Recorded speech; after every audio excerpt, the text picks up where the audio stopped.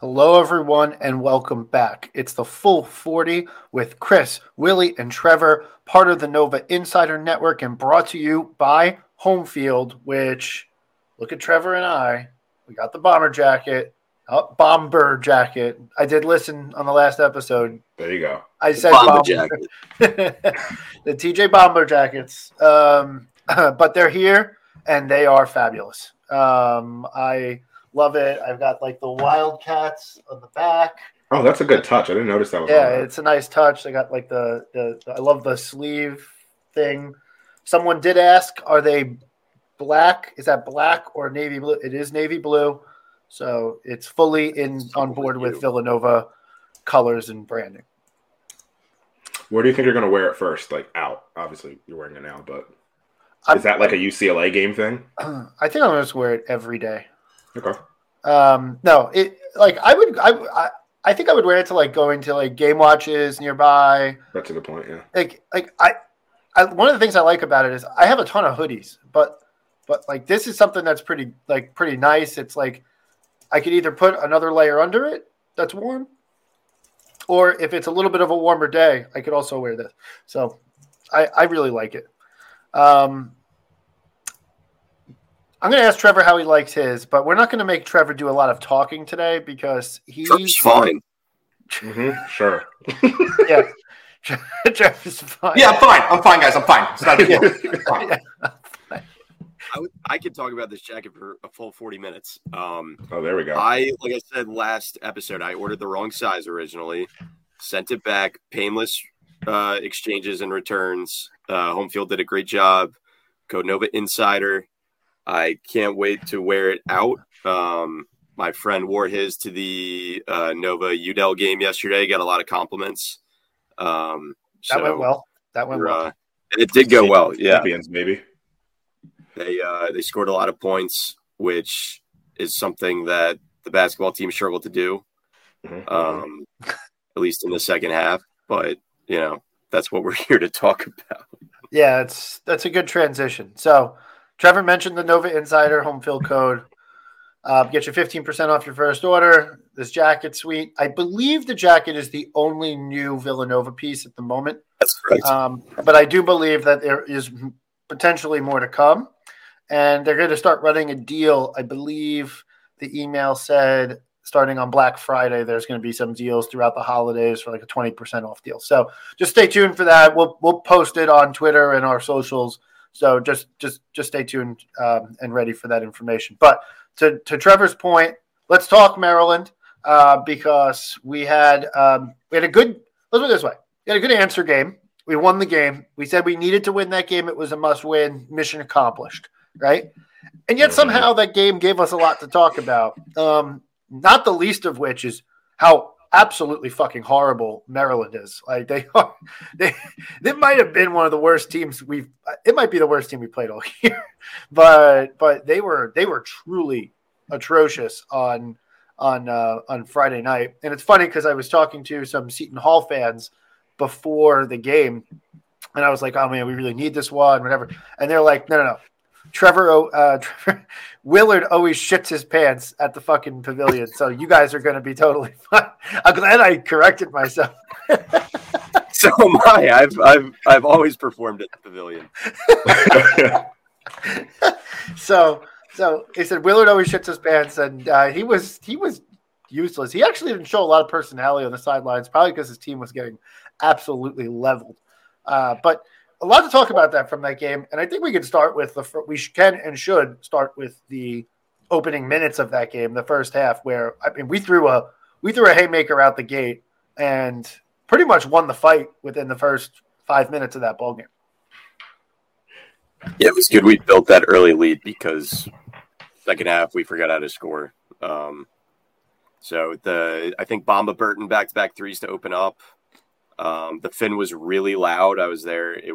I will give the students credit. The first 15 or 20 minutes of the game, it was really loud in there. Willard was definitely thinking, I can't believe they scheduled me here again. Mark Armstrong, that spin move underneath, I think it's playing on Willard's head on a loop right now. Mikhail was there, got a lot of fanfare, a lot of cool videos playing throughout the TV timeouts and stuff for him. Willie, what was the diagnosis?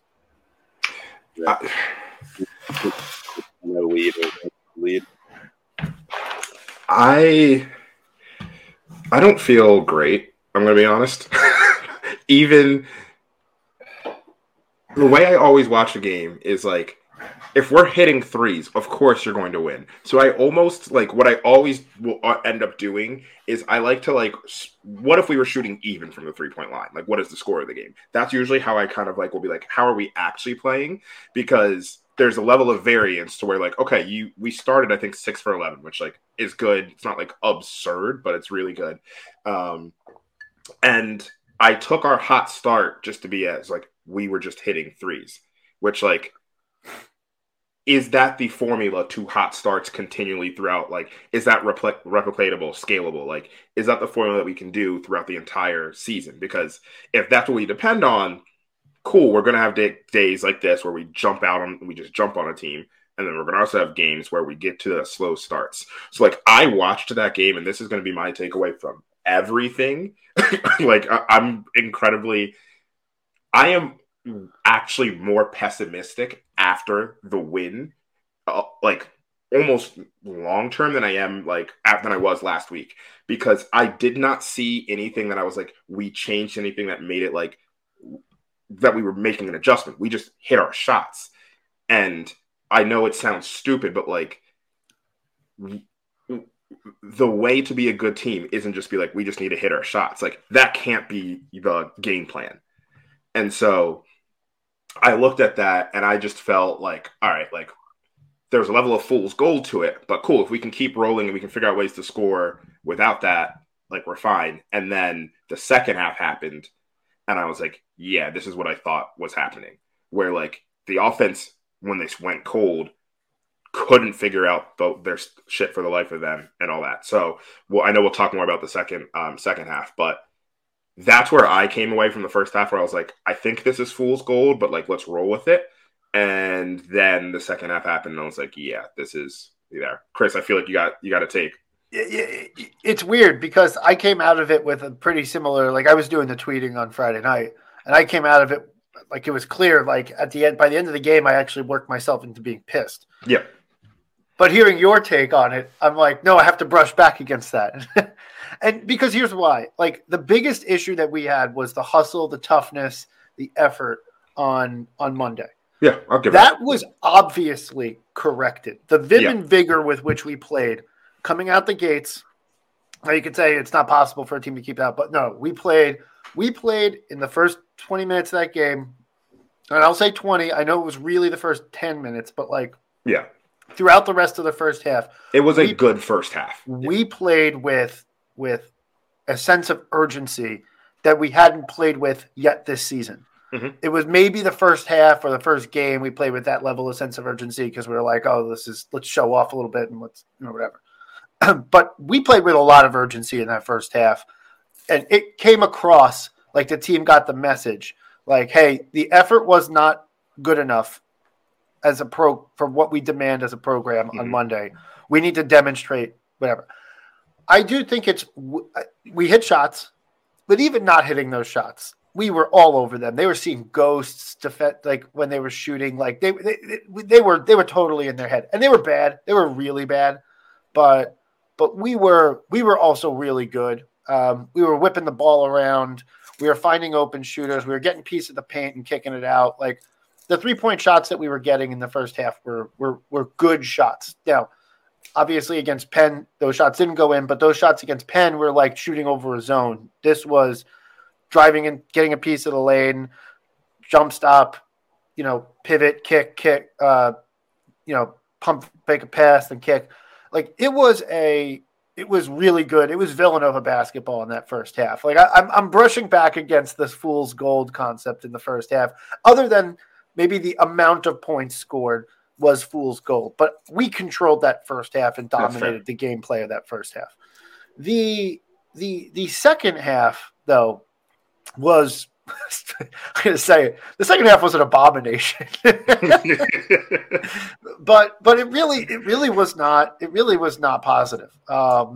And I'm willing to attribute some of that to we were up so big. The game was clearly in hand, right? Like you take your foot off the gas and then you try and make some highlight plays and whatever. And I get some of that. Yeah.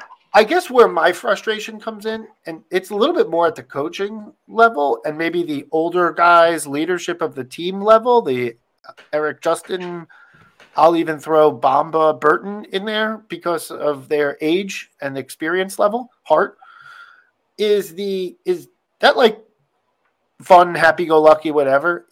There's two different things. There's two different things. One, that's not what the program's about. Two, it's not how you should play if you're trying to stay sharp and continue to work on your game. And three, I'm genuinely kind of upset with just like the coaching because when you start to see your players go that way, that's when you like, I hate to say it, you're up big, but you call timeout and you give them an ear lashing, right? Like I felt like watching that game, I was more upset than the coaching staff was watching the game. It was just like, oh, we'll just let it play and whatever. And maybe it was literally like, hey guys, like we got this in hand. Like maybe Willard winked at Neptune and said, I'm just trying to get these guys practice, whatever. I don't know. But I think it like in those games, like you kind of, it sounds crazy, but like we had an opportunity to win that game by 25-30.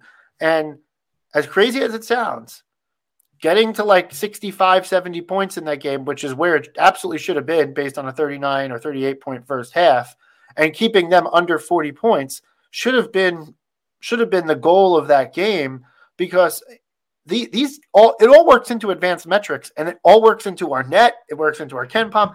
It impacts all of that stuff. So even if you're willing to say, okay, give a little bit in because of just the way the game played out and whatever, was clearly in hand. They had kind of given up and thrown the towel, whatever it may be. You kind of have to keep your foot on the gas because of how this all works. Like for postseason seeding and whatever, like you kind of have to do that. So look, I've taken a step back off of where I was on Friday night, which is I'm legitimately pissed off, but at the same time, I'm not happy, because I feel like that's the level of focus and attention to detail that needs to be had, because there's going to become a game. There's going to come a time where we're going to be playing somebody and we're going to be up 15 in the first half. And if we demonstrate that lack of focus, turn the ball over because we're careless with the ball, make stupid mistakes, get hung up on a press that really wasn't very good, we're going to lose a big lead, and that's going to have an impact on the season. So I'll get off my soapbox for a second. Guys, when I left the game, I sometimes when you live troll life like me, you're not sure if what you're thinking is really what you're thinking or if it's part of your bit.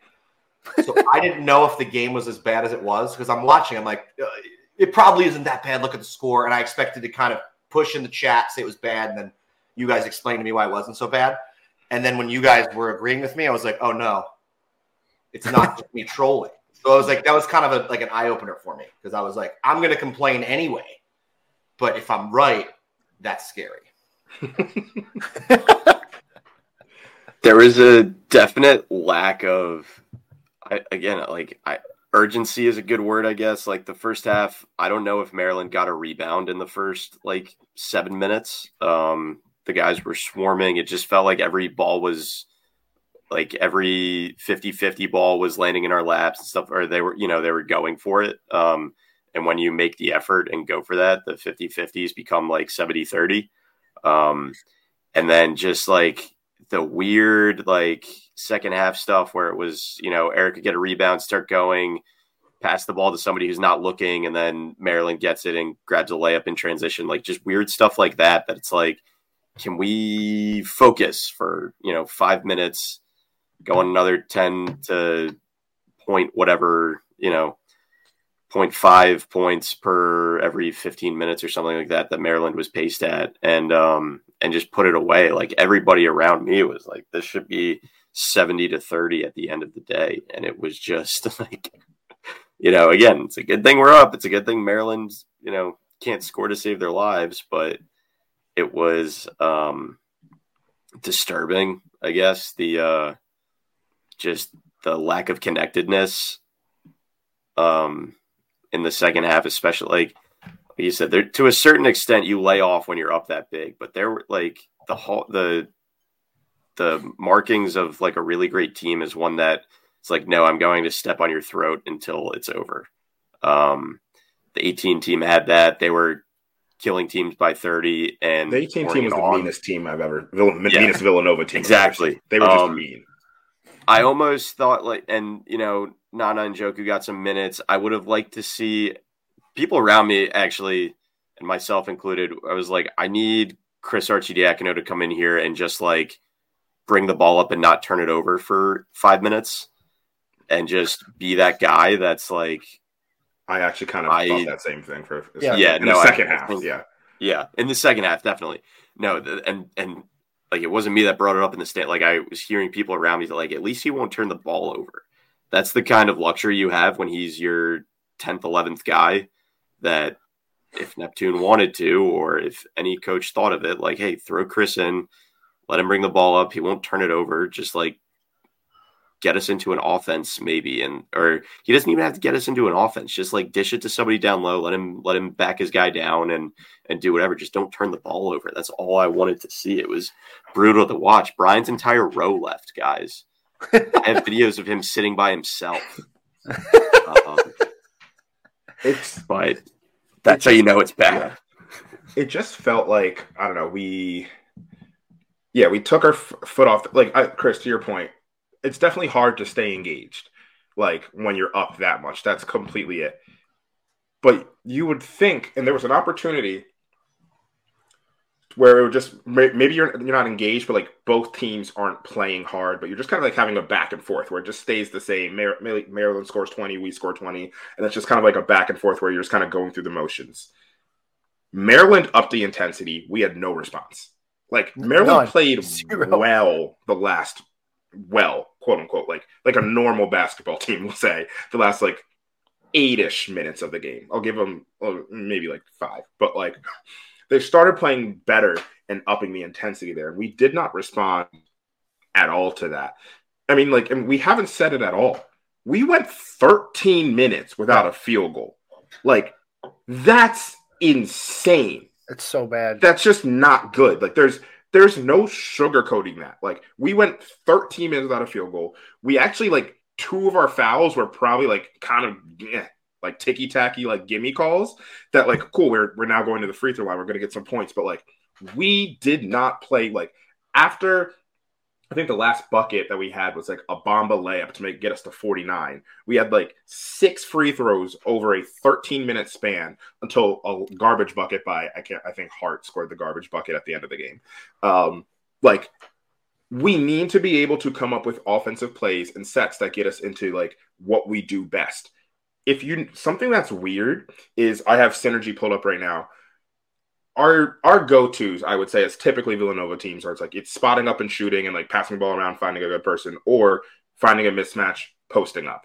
I get it that Maryland didn't have a lot of mismatches, but like Jameer Young is 6'1". If you were to guess how many post-ups we've done this season, what would you say that number is? It's funny because I think our first bucket of the season was a Justin Moore post-up. Yep. And then since then, it's been pretty rare. We've done 15 post-ups of all possessions. Like, we've had 109 spot-up shots. We've had like 49 that end in a pick and roll. We've done 15 post-ups, with I think 7 of them being Eric and 4 being Justin. And I think 12 of them were in the first game. Yeah, like if I broke this down by game, I'm sure I could figure that out. I'm sure most of them are in the first game. Let's see if I can do that. But it's kind of wild that like this is.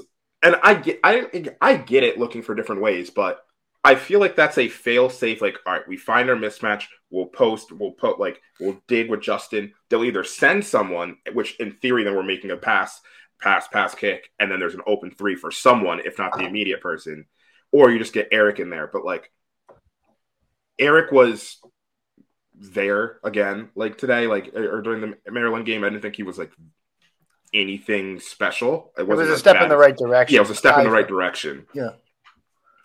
But I'm just like, what is our play to get an easy bucket that's not hope we hit a 3-pointer? And that's where I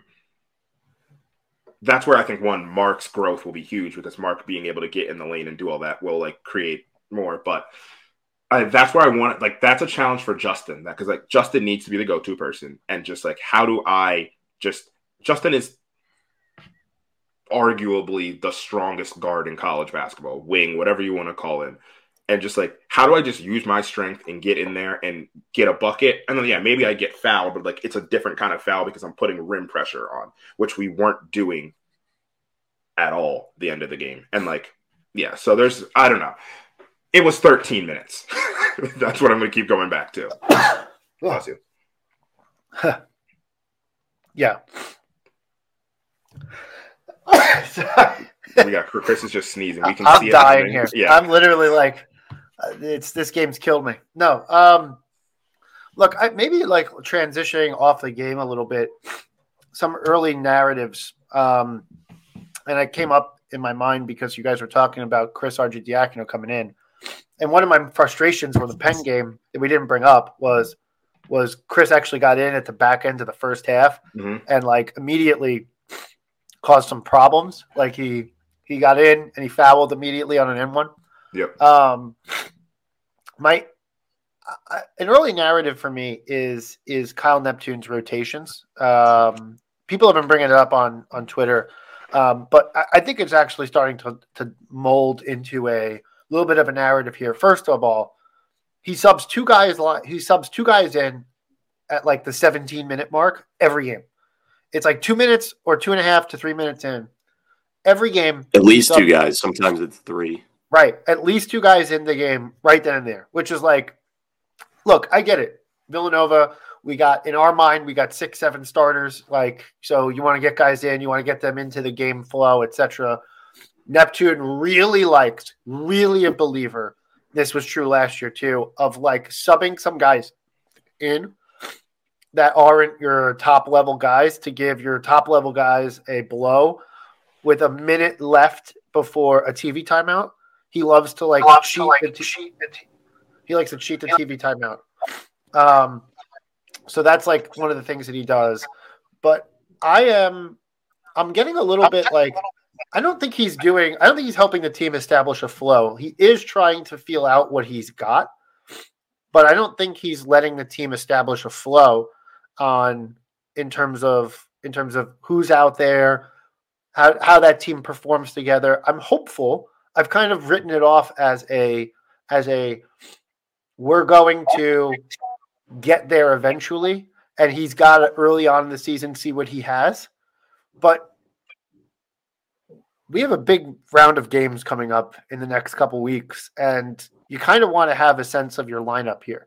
Now, I get it. You want to get Longino in pretty early. Longino's been a very bright spot early on in the season, in my view.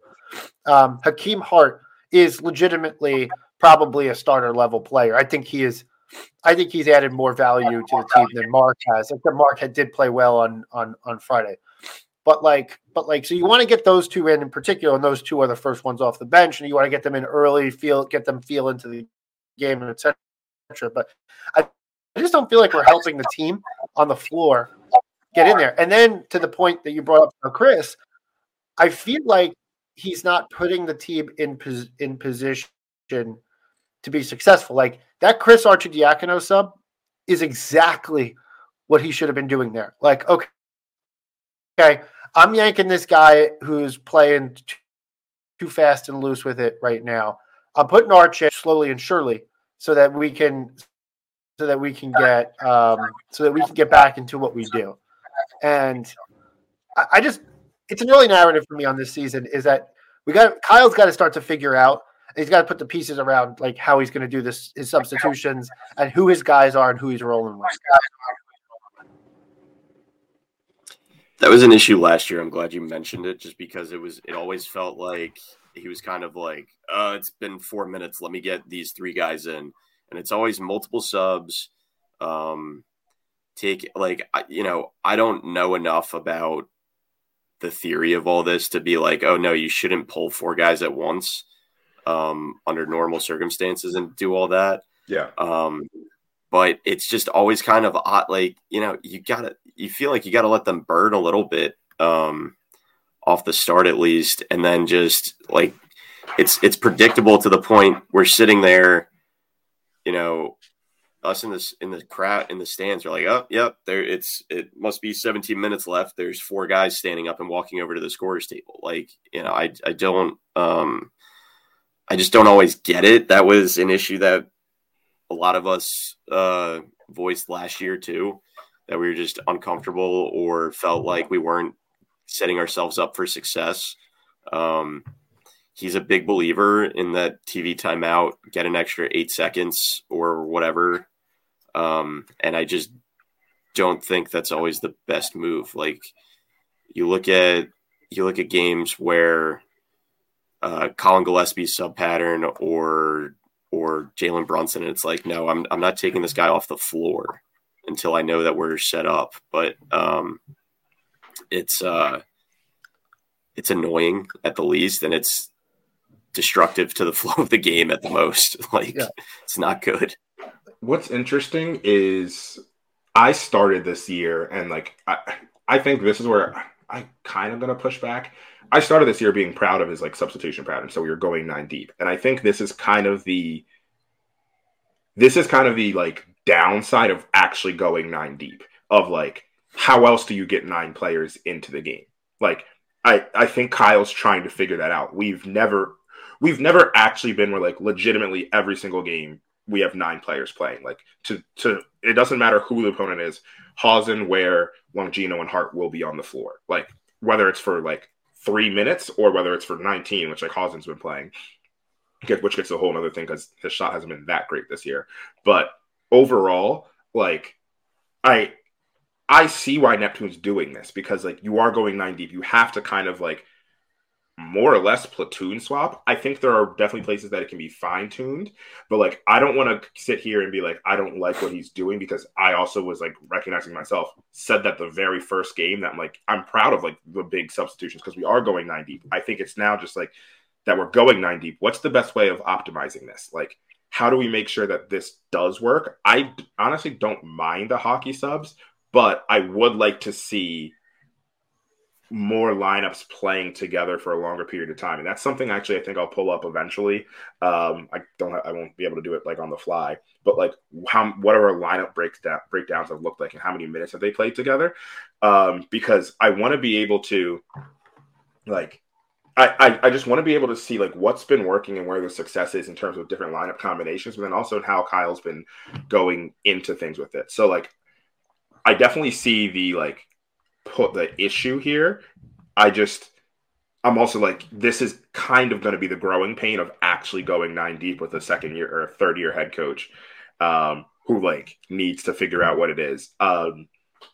The under right, the minute before the under timeout, I get it in theory, but a lot of times it's just take the under timeout and just let them roll and on it, or just bench them for the first minute after the under timeout, and then however you want to do it. But there's still one, substitution flow things that he needs to figure out, and then 2, just more of controlling it, and which I think is where what we're all kind of getting at, is that controlling of it and knowing the right time to make the right decision with it, which makes sense. It's his 3rd year, but the Penn game, Chris Arch wasn't needed. Correct. Right. He wasn't needed there. That wasn't going to solve anything, especially because it was a defensive possession. It was just that's not what we needed from Chris Arch right there. The Maryland game, second half, Chris Arch could have been used to just kind of stabilize things and hopefully get us into a set where we're able to score a basket. So there's things he needs to work on, pressing the right buttons, but I think he has the controls set up the right way, is the way I'll describe it. Yeah, sometimes it's just like, look, I get it. He's a younger coach. Like, I don't expect the world. I don't expect Hall of Fame performance out of Kyle Neptune, right? Like, sometimes his substitutions, you're talking about pressing buttons, and I'm thinking of like my toddler on a keyboard, just like that's what sometimes it comes across. Like, fuck it, these four guys, you go. And it doesn't seem to have that rhyme or reason that I think we're looking for. I'm willing to give some time on that because it is early season, right? Like even in Jay Wright's years where he had depth and he ultimately got to a hilariously level of non-depth by the end of the season, even in November there, he was still figuring out and tinkering with his lineups, etc. Until he got to about the Christmas time when he got to like towards conference play, he was really like settling into a lineup of like 7, 8 guys, 8.5 at most. I think that's where he kind of needs to get to. Even as deep as we are, I think he kind of needs to get there. And it doesn't need to happen right this second, but I'd like to see him trending towards, okay, I like this lineup. We can start to look at you can start to look at the advanced metrics. I bet there's already data out there that's starting to develop around like who's your death lineup, what lineup just scores a ton of points, what lineup is your defensive lineup, what lineup is your free throw lineup. Like, this is the type of thing, your ball handling lineup. Like, there's probably a good enough data out there, and he probably has a good sense of this already. And I just like to start to see that, especially as we enter the Turkey tournament this week, where we got a hard slate of games. This is actually probably the ceiling is lower than it was in Atlantis. Than it was at PK 85 last year, but the floor is higher. Yep. In the Atlantis tournament. So like 0-3 is on the table this week. Like I think 3-0 is on the table. So obviously the full suite of potentialities is on the table, but realistically, like this team, this is going to be a tough weekend. And to get to that, look, I think you gotta expect at least one win. But if you're going to get to 2 or 3 wins, like it's going to be on the basis of like making some good substitutions, making some good personnel choices in key moments of the game. Yeah, no, I completely agree. I mean, with that, should we transition to talk about Texas Tech and the battle for Atlantis? Yeah, I think that's. So overall, like, I mean, obviously, just to give everyone like who isn't aware the overarching view of the battle for Atlantis, I'm going to forget one part of it. But it is us versus Texas Tech, and then we play the winner or loser of UNI versus UNC. You'll remember we also played UNI in the 2017 Battle for Atlantis in the championship game after because Purdue lost to UNI earlier, and we were expecting to kind of see Purdue I think UNC was also in that bracket that year. So UNI obviously one of the best mid-majors of the last 25 years, so a really strong team. And then on the other side of the bracket, there's UNC. And then we have, and I can't remember. I have it in front of me. Okay. I just can't remember the other side of is it Michigan? Michigan, who's been off to a good start, although they did lose to Long Beach State. Yeah. Memphis, fighting Memphis, Javon Quinterly's. Arkansas, who's obviously strong, although they just lost to. I forget who they lost to. They lost to UNC Greensboro. That's right. Like, I don't know. This early college basketball season is a little bit. A lot of funky things going on. It's a lot. It's very weird so far. And then Stanford, who has not been good of late, but I think is actually off to a decent enough start this year. So they're 3-1. Jared Bynum's over there. If you guys remember Jared Bynum, yeah. So that's where he ended up. Oh my God.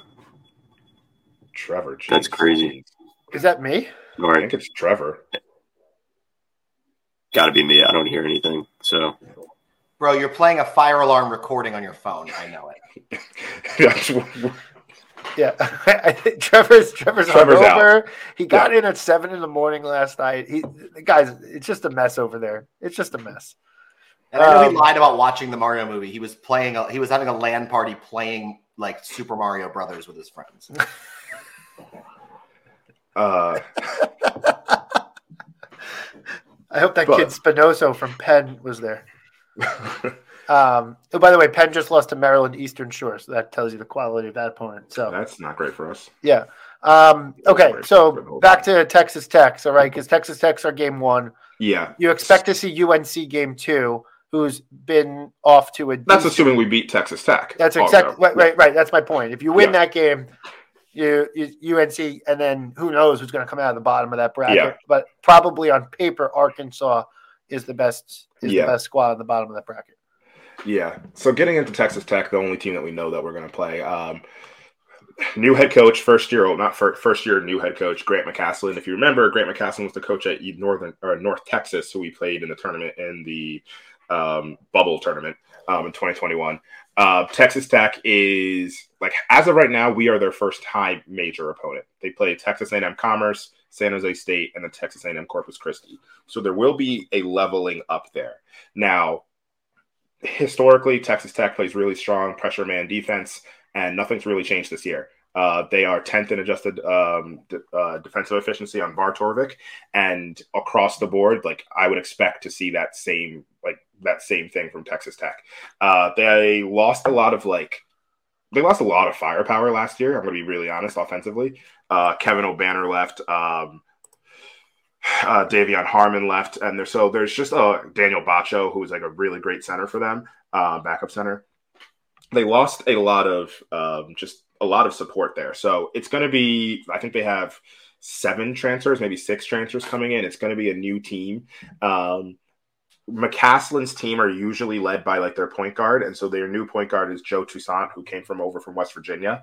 Not a particularly great shooter. This team, like, I think has some offensive deficiencies to them. So when I look at this, I feel like this is going to be, honestly, probably strikingly similar to the Texas Tech game from 2018, where it is a team that's going to get into us. This is going to be a physical game. That's what Texas Tech has always been, and that really hasn't changed this year. I don't think you're going to see any zone defense, though. Texas Tech has not played a single defensive possession of zone all year. So, like, I mean, and they probably haven't really needed to, but like what Texas Tech is going to do is once you get like in the half court, it's just going to be, they're going to be in your grill. They don't really press either. So it's just going to be like in your grill in the half court. This is where we're going to have to be strong with the ball and figure things out there. Overall, like what I look for here is this is a chance for Eric to get established. I think that's just like a huge part of, not just for the entire one, but for this game, but for the whole season or for the whole tournament. This is a chance for Eric to kind of take some ownership. They have a center, Warren Washington, 7-footer, who Eric should be able to, once again, in theory, take him from the perimeter and attack the lane, shoot the 3. We have the ability to like create mismatches against them, especially like they have some size, but their guards are smaller. So there's a chance to, once again, talk about getting into post ups. We can post up on people like Toussaint, who's only 6 foot. They have a shooter called Pop Isaacs, and Pop Isaacs is 6'1", 6'2". They're, in my eyes, their best player is Devin Cambridge, who's a transfer from Arizona State. Like a big wing, but like we have a bunch of big wings to match up with him. So overall, when I look at this, I'm like, this is a classic Texas Tech team. Not really there offensively, really locked in defensively, but they're not going to play or zone defense versus us. But like they really defend. Like opponents are shooting 21% from 3 versus them. I think there's a level of like they've been playing bad opponents, but 21% from 3 is still insane. So what I'm looking for is Eric to get in and create mismatches, us to post up their guards, which will allow us to create double teams, pass the ball, move the ball around the perimeter, and shoot. And heck, this is a chance for Hausen to like show off in front of his hometown team. Amarillo, Lubbock, I'm sure they're close enough, whatever. And show up against his hometown team. So this is like, there's a really good opportunity here for them. But like, this is a well-disciplined Texas Tech team defensively that is going to make our lives very difficult. They don't foul. They defend the heck out of the ball. They gang rebound. Like, this is just going to be a team that's going to put pressure on us in all the places that we need. That like it's just going to be a tough game. I imagine if we get out of this game with a win, it's going to be like a 65-60 like battle kind of game because that's what Texas Tech does. Yeah, they don't play a particularly high tempo game. No. It's not a necessarily terribly uncomfortable matchup for us, other than, I think I wouldn't say we don't have the size advantage. No, but our guards are bigger. Mm-hmm. We're undersized down low, so and I feel like that's going to be a common refrain this year, and that our guards and wings are bigger than theirs, but that's kind of reversed by the big men battle, so to speak. They do not shoot the ball well. They actually bad, very poorly at shooting the 3-ball. They kind of live on 2-pointers. So that's kind of their calling card. They play really, really, really good defense, but don't turn offenses over a lot. It's just like strong, long possessions where you might get a shot up, but it's not going to be a good shot, and that's kind of it. So it's an interesting matchup. I agree with you. This is probably going to be a rock fight by design, and it's going to be kind of like a 2-possession game at the end of it, with free throws maybe widening it to a 3-possession game. I don't expect to get blown out. I don't expect to blow them out. So I would expect this to be one team's going to win by 5 points. That's probably going to be it. Producer's note for Willie here. Amarillo, Texas is 2 hours away from Lubbock. So I think relatively that's close. And Texas terms, that's like a trip. What I was going to say is it's 10 hours from Houston. Amarillo to Houston's 10 hours. It's also 10 hours to Tucson. So okay, just giving everybody a visual map there. So well done. I thought I was going to be able to call you out there, but I think I knew Texas. I know Lubbock was like northern Texas. I knew Amarillo was like northern-ish Texas. So it's Amarillo. Amarillo. There's also Rio Grande, Texas, which is probably 16 hours away. It's down on the Rio Grande. Thanks, Brian. So look, I'm kind of with you. Ken Pom has this as a 66-64 Villanova win. So just to show you that it's statistically a coin flip. Yeah. But and then, go ahead. I don't expect much of a line on this. This will be like a Villanova 1.5 type line. And then, we can kind of preview the other teams. Who knows who we're going to face? We know we'll face either UNI or UNC. UNI, it's the same UNI team you all know and love. It's a bunch of... Assuming we know the UNI team. Yeah, it's a bunch of white men from Iowa who share the ball really well. But no, so they're a really strong team. Still being coached by Ben Jacobson. Sorry, wow, Ben Davidson, who's in his 18th season as coach. So that's like an insane thing.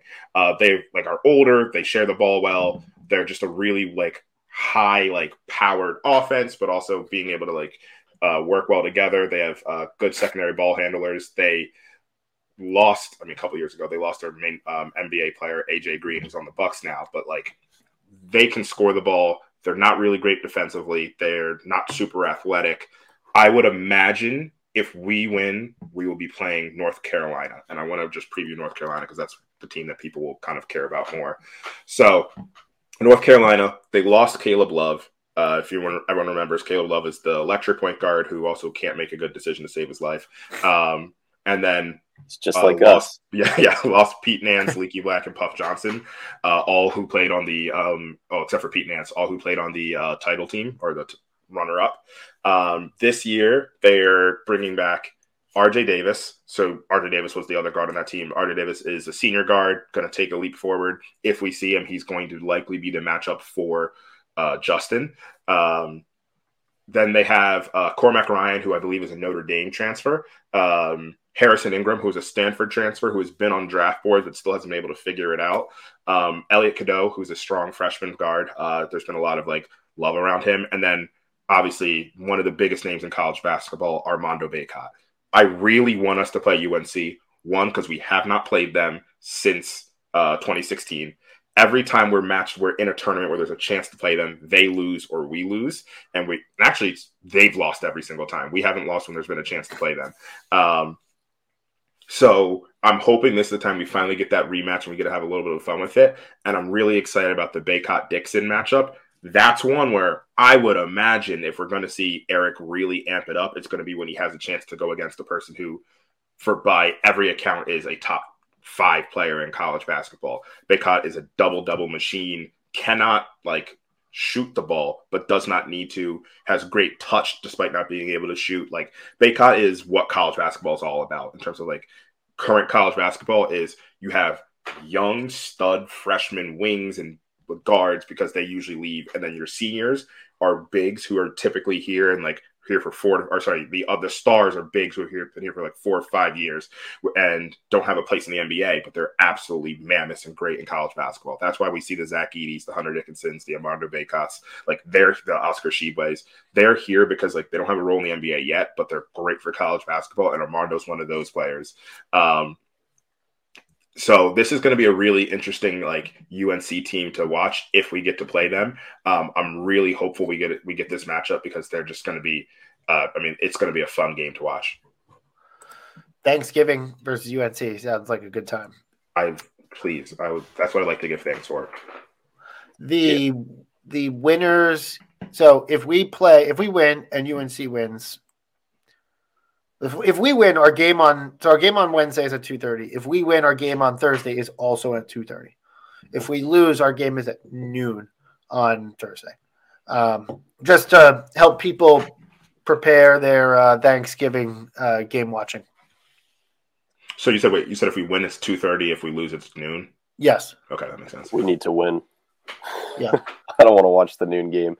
That's such a sleeper, too. At Battle for Atlantis, there's going to be 8 people in that ballroom for the first game. Game. Yeah, it's which I can't remember. Teams don't normally shoot well. I feel like even the last time we were there, the 17-18 team did not shoot super great in that ballroom. No. So I'm very nervous for how this team will perform there. You definitely want to see Eric more assertive, and it was almost like this past week he was hesitating a ton and waiting for the doubles to come to him to try to facilitate after that, which is fine. But Maryland, I think we were looking for him to get the ball, make a decision right away, and that just kind of wasn't happening. So I agree with you. I hope these are kind of games and matchups that wake him up a little bit and get him more engaged in what he needs to do in order to get the other guys going. And if the playbook this year is just double Dixon every time he touches the ball, he's got to start figuring out how to take advantage of that, because I feel like a lot of times he just waits a second or two too long, and the pass that was there is no longer. If teams start doubling him every time, that's where we need to start countering, where I would want to see. That's where I think the counters, we completely invert the offense, and that's where Justin stays in the post, Eric's on the perimeter, and we let Eric attack likely a big off the perimeter, or we just actually truly go 5 out, and Eric needs to be more aggressive, working from the inside out where he hasn't been as aggressive. Or sorry, working from the outside in. Sorry, where I don't think he's been as aggressive as he should be with that, because if teams are going to double Eric, one, that means there's opportunity for someone else to have an open shot. But I think, to your point, I've seen Eric just hesitate just a bit, especially on open threes at the top of the key. I feel like in the Maryland game, I was screaming at Eric. I was like, just take that shot. We know you can hit it. And you're wide open, and then he will defer to it. And I just want to see him take ownership of that. So overall, yeah, I think this is a tournament where I want to see I want to see everybody play really well. I would love to see Mark take a leap and be holy crap, Mark Armstrong's actually an NBA player this year. But if I'm being realistic, I just want to see Eric really assert himself, with some like good matchups here, and then like potentially good matchups on the other side of the bracket as well. If we we'll get there, but if we face like in the championship game. What's your ideal second and third opponent? Like I know you said UNC, and then who would you want to play for a potential final or a consolation game? Honestly, I think I would. Well, for the narrative, playing Javon Quinterly would be just amazing. Like playing Memphis would be absolutely. I think amazing. We're all on the same page. For that. But I would want to see Arkansas because you want to talk about two. Arkansas is the better team. Yeah. If you want to talk about two completely different styles. Like it'll be us being slow and methodical, and Arkansas just balls to the wall, running everywhere, getting in transition, like. Gonna be taking off his shirt, like pounding his chest. Like I love it. And like they have like another. I mean, they have not Tremont Mark. Well, they have Tremont Mark, but Trayvon Brazil, who tore his ACL, who's another really good big. That I like. I would really like to see that matchup. So Arkansas would be the one that I want to see. Also, just because I love Muss because he makes me laugh. Despite being he's a very, very small man. I don't know if any of you guys have ever seen him in person. He's tiny, which throws me off.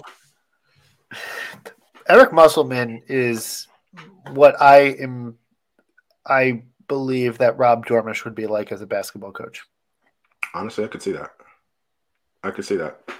Like Rob Dormish goes back, lives his life a different way. Rob's a gym rat. Like Musselman's a gym rat. Like I don't know. I saw him in like marathon gear the other day on that like social media hit that they had. And he just yells at the top of his lungs and is a crazy person, which is Rob. So taking his shirt off at weird times. Yeah, I mean that's literally like everything is this. The analogy works. Eric Musselman is who Rob Dormish would be if he was. Most importantly, man, we kind of need the Javon Quinterly comeback. Like we need to see him on his way. Yeah, and it's not like out of spite or malice. No, I have nothing but good feelings for him. Honestly. Yeah, I'm glad that he had his time and had an opportunity to play at a high level at Alabama, and I felt kind of bad that Nate Oates was like, "Oh, that's great that you're coming back to college basketball, just not here."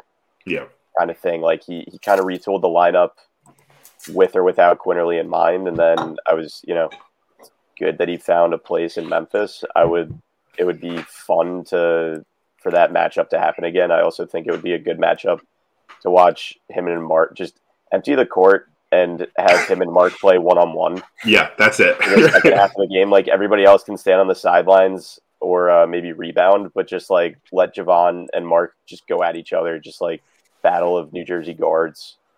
That'd be really with fun. A similar, I haven't watched much of Javon recently. Like I don't know how he is with his first step and everything after he had an ACL or meniscus.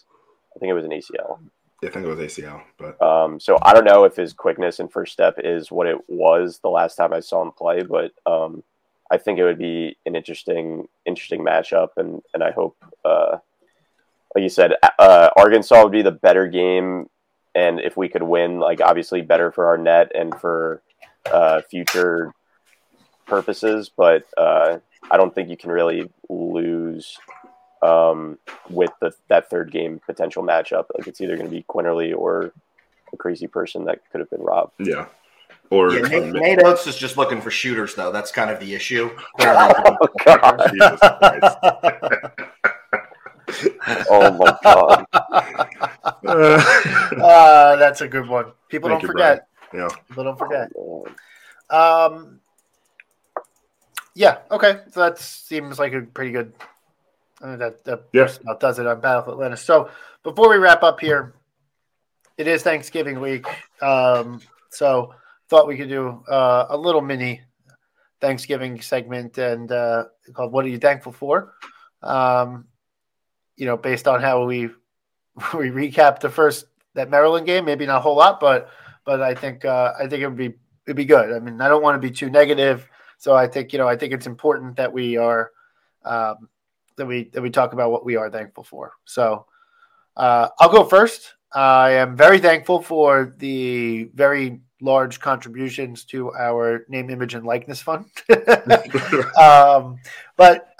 in addition to that, I am thankful for TJ Bamba and Tyler Burton, who I think have both been just as advertised so far early this season. I would say Burton a little bit is coming on a little bit more slow, but Burton had a hell of a game against Maryland. And Bamba's just like a guy who looks like he could have been at Villanova forever. Yeah. Right? Yeah. He's just like a Villanova guy. Right? And not to say Burton's not, and not to say Hart's not, and not to say Lance Ware is not. I like all of them, but Bamba is the one who sticks out to me as like, he could have played on like any of our teams over the last 10 years. You want to go, Willie? I'll close things up. Yeah. Well, for me, it's like twofold. One, I am thankful that yesterday Dante DiVincenzo had his career high and had a career game. Just love to see it. Very happy and thankful for that. Love to see when our baby boys are doing well in the NBA. And then other thing, like this is just honestly, I'm going to kind of take it like kind of a serious route. I'm thankful for all these listeners and everyone that chooses to listen to us all the time. Like I've had, this year kind of being my second year on the pod, it's just been like incredibly fun thus far. And like, I mean, the season is whatever, but just like the recording the pod with you all, but also just the listeners and the engagement. There's a lot of Nova podcasts out there in the landscape, and everyone who chooses to like listen to us as well as any of those other pods. Like, I'm just thankful. It's like really great to be a part of this community. So yeah, that's one thing I'm thankful for, just to like take it seriously for a second, but also I'm very, very serious about how thankful I am for Dante as well. So whatever. Yeah, I have some serious ones, some not so serious ones. I'm glad. It always annoyed me when people would complain about the coaches wearing like the athletic wear on the sidelines. Like I'm thankful Neptune just went with the suits and stuck with it. Nobody's talking about it now, which is, I know I'm doing a disservice by talking about it right now, but I'm just happy it's not a conversation anymore. I am thankful that Justin and Eric decided to come back, that we were able to bring in the transfers that we did. I am thankful for Mark's first step. He put that guy in an absolute blender on Friday, which was... Is that the Shaq Fit Man play? It's not like I was thinking like it's not like your typical, but like he had that kid on skates and Willard asked them to turn it off. That was the highlight that was on a loop in the media room post game. I know this because of Tommy Scoops. And Willard actually asked them if they could turn the TV off in the background so that he didn't have to keep watching it. So I love that. Again, yeah, to echo what Willie said, I'm thankful for the listeners. Joining something like this and engaging with this community was something I was not engaging with the community so much, but joining something like this, I was a little nervous at the time, and just nothing but, except from Brian, nothing but positive comments and interactions with people so far. It's always funny to me how many people are concerned for my well-being on a morning of a game day. If I don't tweet something by 7 a.m., cut me some slack. You don't have to make them yourselves. I will send the tweet. I always draft it the night before. It's just a matter of waking up and sending it. Like some days, just schedule tweet, man. Yeah, what do you? It's not unique if I schedule it. That's just the computer's taking over for me. I will send the tweet. You do not have to worry about me not sending the tweet. I got a lot of concern because I waited until like 8:30 on Friday. And at what point is it fair to what's panic time? Yeah, where do I panic? If you don't see something by like start of regular business, so like 9 a.m. Eastern, then you can like you don't have to make your own. You can just if you know me, you can send me a text if you're that concerned. But like, you do not have to make your own. It is coming. I have some great ones lined up for Thanksgiving. Yeah, it is. Susan Falvey sends me a reminder every night before. Says, "Hey, hope you're working on your game day tweet," and I'm like, "That is a good reminder. I will draft my game day tweet right now." So she's been great reminding me the night before. thankful for all the Nova Twitter interactions. They've been great. Keeping it lighthearted when things have been tough and you're questioning what life is. But thankful for all the Twitter interactions, the listeners, and the parents that donate $50K plus a year every year for the last 1842 days. I'm going to give a more serious answer, sort of like Willie did, which is kind of out of character for me. I've really enjoyed Villanova's kind of Twitter in the last 2 years. Right after 2018, it was a really annoying kind of entitled group. Blue blood. But I think with the rise of the multiple podcasts, like Willie talked about, it's become kind of a fun community, winning or losing. And I mean, that kind of stuff makes my day, just kind of going back and forth with people. Someone came up to me at the game the other day and they were like, I really hated your Twitter. But then I met you and you seem okay, which is like, it was me. It was like basically my goal. It was me. I said that to Brian. But I also appreciate the group chat we have for our podcast. And I'm sure everybody can kind of relate to, you know, whatever group and whatever people they share their passion for Villanova basketball or whatever it is. It's nice to have, you know, kind of like-minded people and people to just kind of BS with throughout the day. Yep. Awesome. I love it. That's all we got. So we'll be back at the end of this week to recap this tournament. Guys, give me a record. I don't care what games, who we play. Give me a record before we wrap up. I said 3-0 last year, and it was 0-3. I'm not giving you a record. I'm not walking into that trap. You guys can do this yourself. 2-1. I think we dropped the game. 3-0. I'll say it. I love it. Say it. Yeah, I don't care. I'll say it. 3-0. Why not? Why not us? Mark Armstrong coming out party. I love it. That'd be great. This is, but it's an important week. If we can get a couple more wins to pad the record, so to speak, it definitely sets up the rest of the out of conference season with a little bit of confidence, and we can get into the Big East season going well. A lot to talk about in the Big East that we didn't even get to today, but we'll definitely touch on that and keep you posted on that going forward. Hoya Suxa. Yeah. I love that, Willie. Providence College boxing team. Yeah. Yeah, we didn't touch on that. Yeah, the Providence boxing team and the Shaheen Holloway UFC team. We'll touch on all of those at a later date. But seriously, everyone, no matter what, like, have a really great, safe travels. Happy Thanksgiving. It's obviously a great week to spend with family and watching some college hoops. One of my favorite traditions every year. So thank you, everybody, for listening. And as always, let's go Nova.